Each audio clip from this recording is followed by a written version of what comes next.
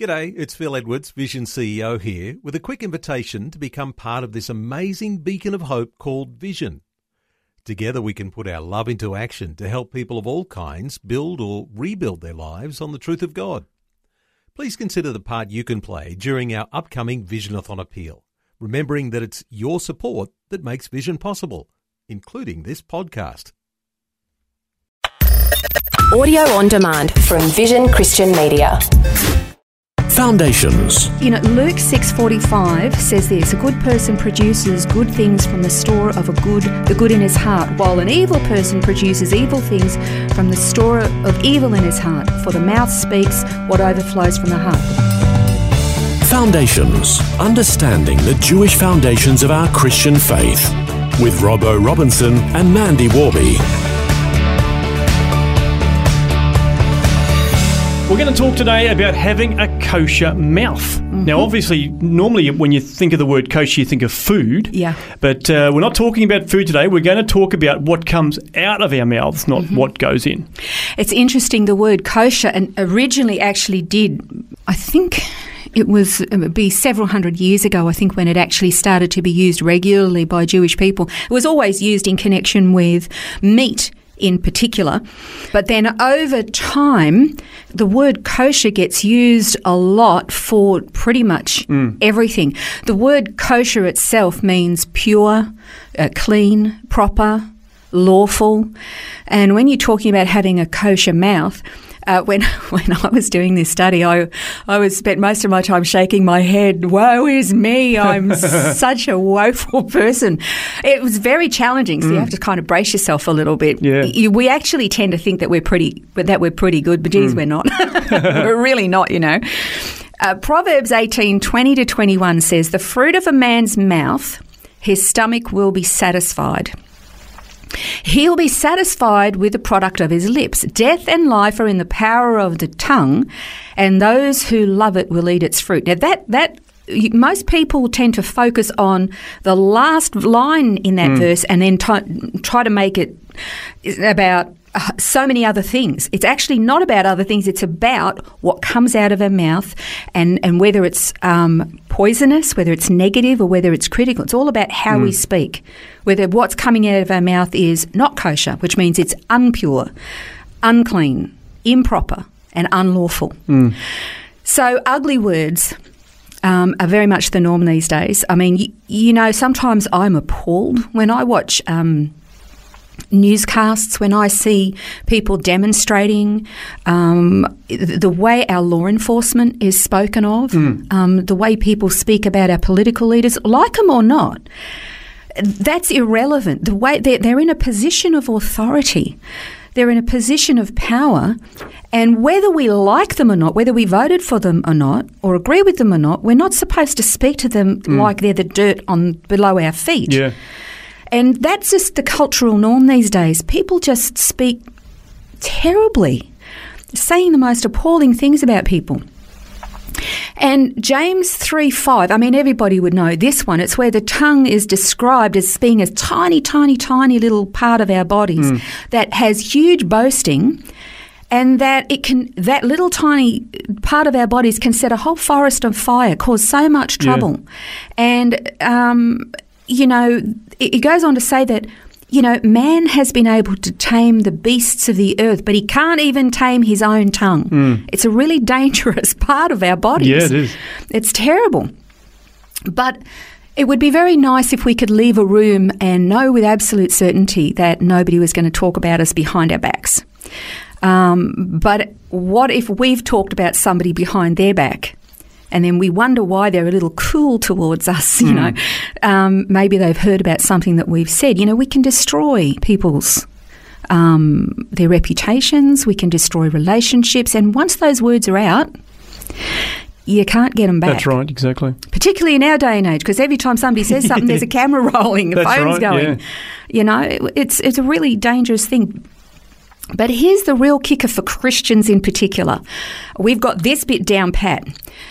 Sometimes it's not that we're telling tales about people. Sometimes we can use truth in a negative way. And then we hide behind, but I'm telling the truth. And sometimes we say, look, I'm only telling you this so that you can pray about Yeah, it. that's right. Yeah. And that's very unkosher. Yeah, that's right. That's a very Christianese way to put it. I can't remember, was it Keith Green or one of the songwriters from years ago used the phrase, pray your friend in the back. And I can't think who it was. It was a lyric of a song anyway, but you've prayed them in the back. And that's effectively what you're doing. You're stabbing them in the back, but you're couching it as being, we need to pray for John because, he's struggling with X, Y, Z. Yeah. And here's the thing. If you do want to pray for John because he's struggling with X, Y, Z, then do it by yourself. Pray for John for X, Y, Z. If you really think that he needs more prayer, then sure, say, pray for John. He's struggling a little bit. You don't have to go into details that's right. because God already knows them. Yeah. People don't need to know those details. So, some of the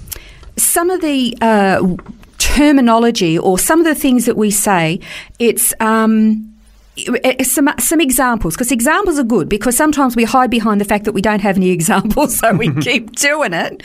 But let's just the Hebrew word. We know we talked about a couple of episodes ago, a couple of programs ago, about having an evil eye. Well, now I want to tell you about an evil tongue, and the Hebrew term for that is lashon hara. And lashon hara is like recounting your something about your coworker, or to a coworker that your boss has really messed up. The boss really might have messed up, but by recounting that information, you've demeaned the boss to another coworker. You've told the truth. Yep.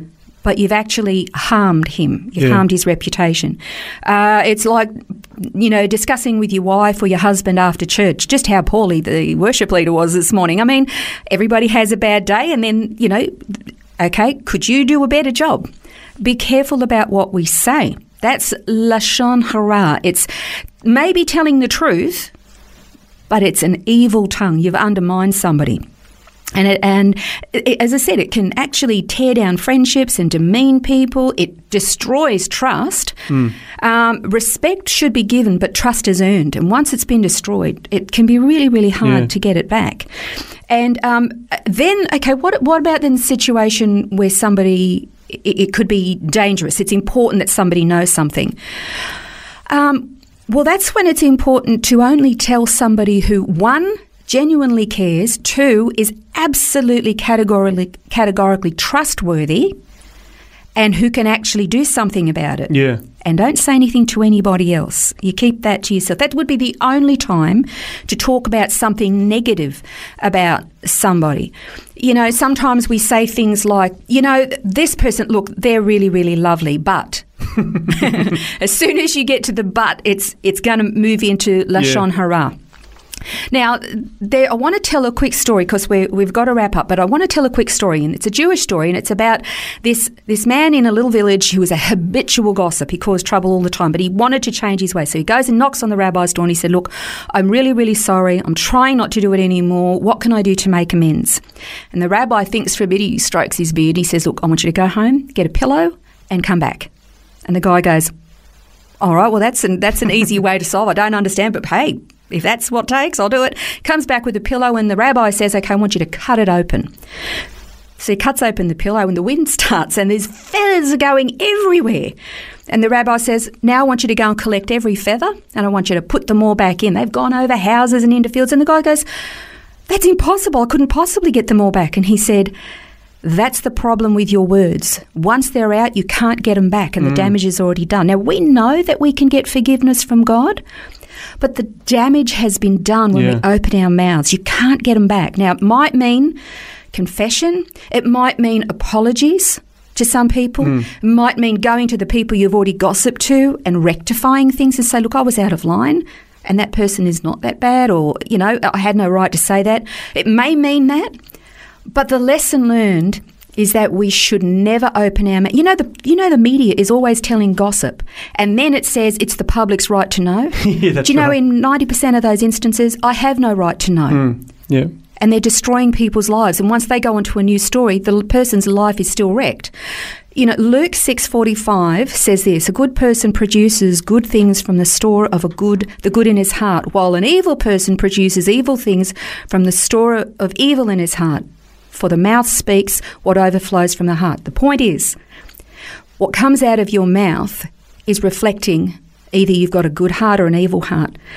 So it's really incumbent upon us to keep our mouths closed or say things that are going to be kosher, pure things, clean things, proper things, lawful things. By that way, we're walking in the dust of our rabbi. Some opportunity for us to reflect today, I think, and decide whether our mouth is kosher. On the next program, we're going to be taking a closer look at fearing God and whether that's really what He wants from us. This has been Foundations, a look at the Jewish foundations of our Christian faith. For study notes, resources and more, see vision.org.au/foundations. Thanks for taking time to listen to this audio on demand from Vision Christian Media. To find out more about us, go to vision.org.au.